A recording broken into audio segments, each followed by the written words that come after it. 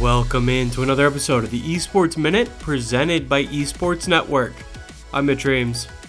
Today's top story, Fortnite streamer Ninja has signed a multi-year partnership with Adidas. While normally I would say deals like this for Money Monday, this deserves its own recognition.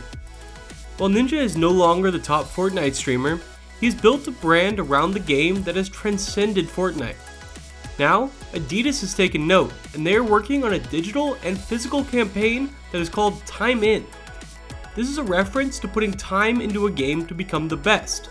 That's the simple and clearest comparison of top gamers with professional traditional sports athletes that make up the bulk of Adidas' roster. This deal is Adidas' first partnership with an individual player, although Ninja isn't exactly an esports competitor as much as an entertainer. Both Adidas and Nike are making moves in the esports space, and the two major athletic apparel brands are gearing up to make esports their next battleground. Adidas has quite a few deals through existing partnerships with international soccer teams. All in all, they have deals with Grow Up Esports, Lion EDG, Team Heretics, and Team North. Nike, meanwhile, has a sneaker deal with 100 Thieves, a massive partnership with China's LPL, and an appearance in Fortnite through the Jordan brand.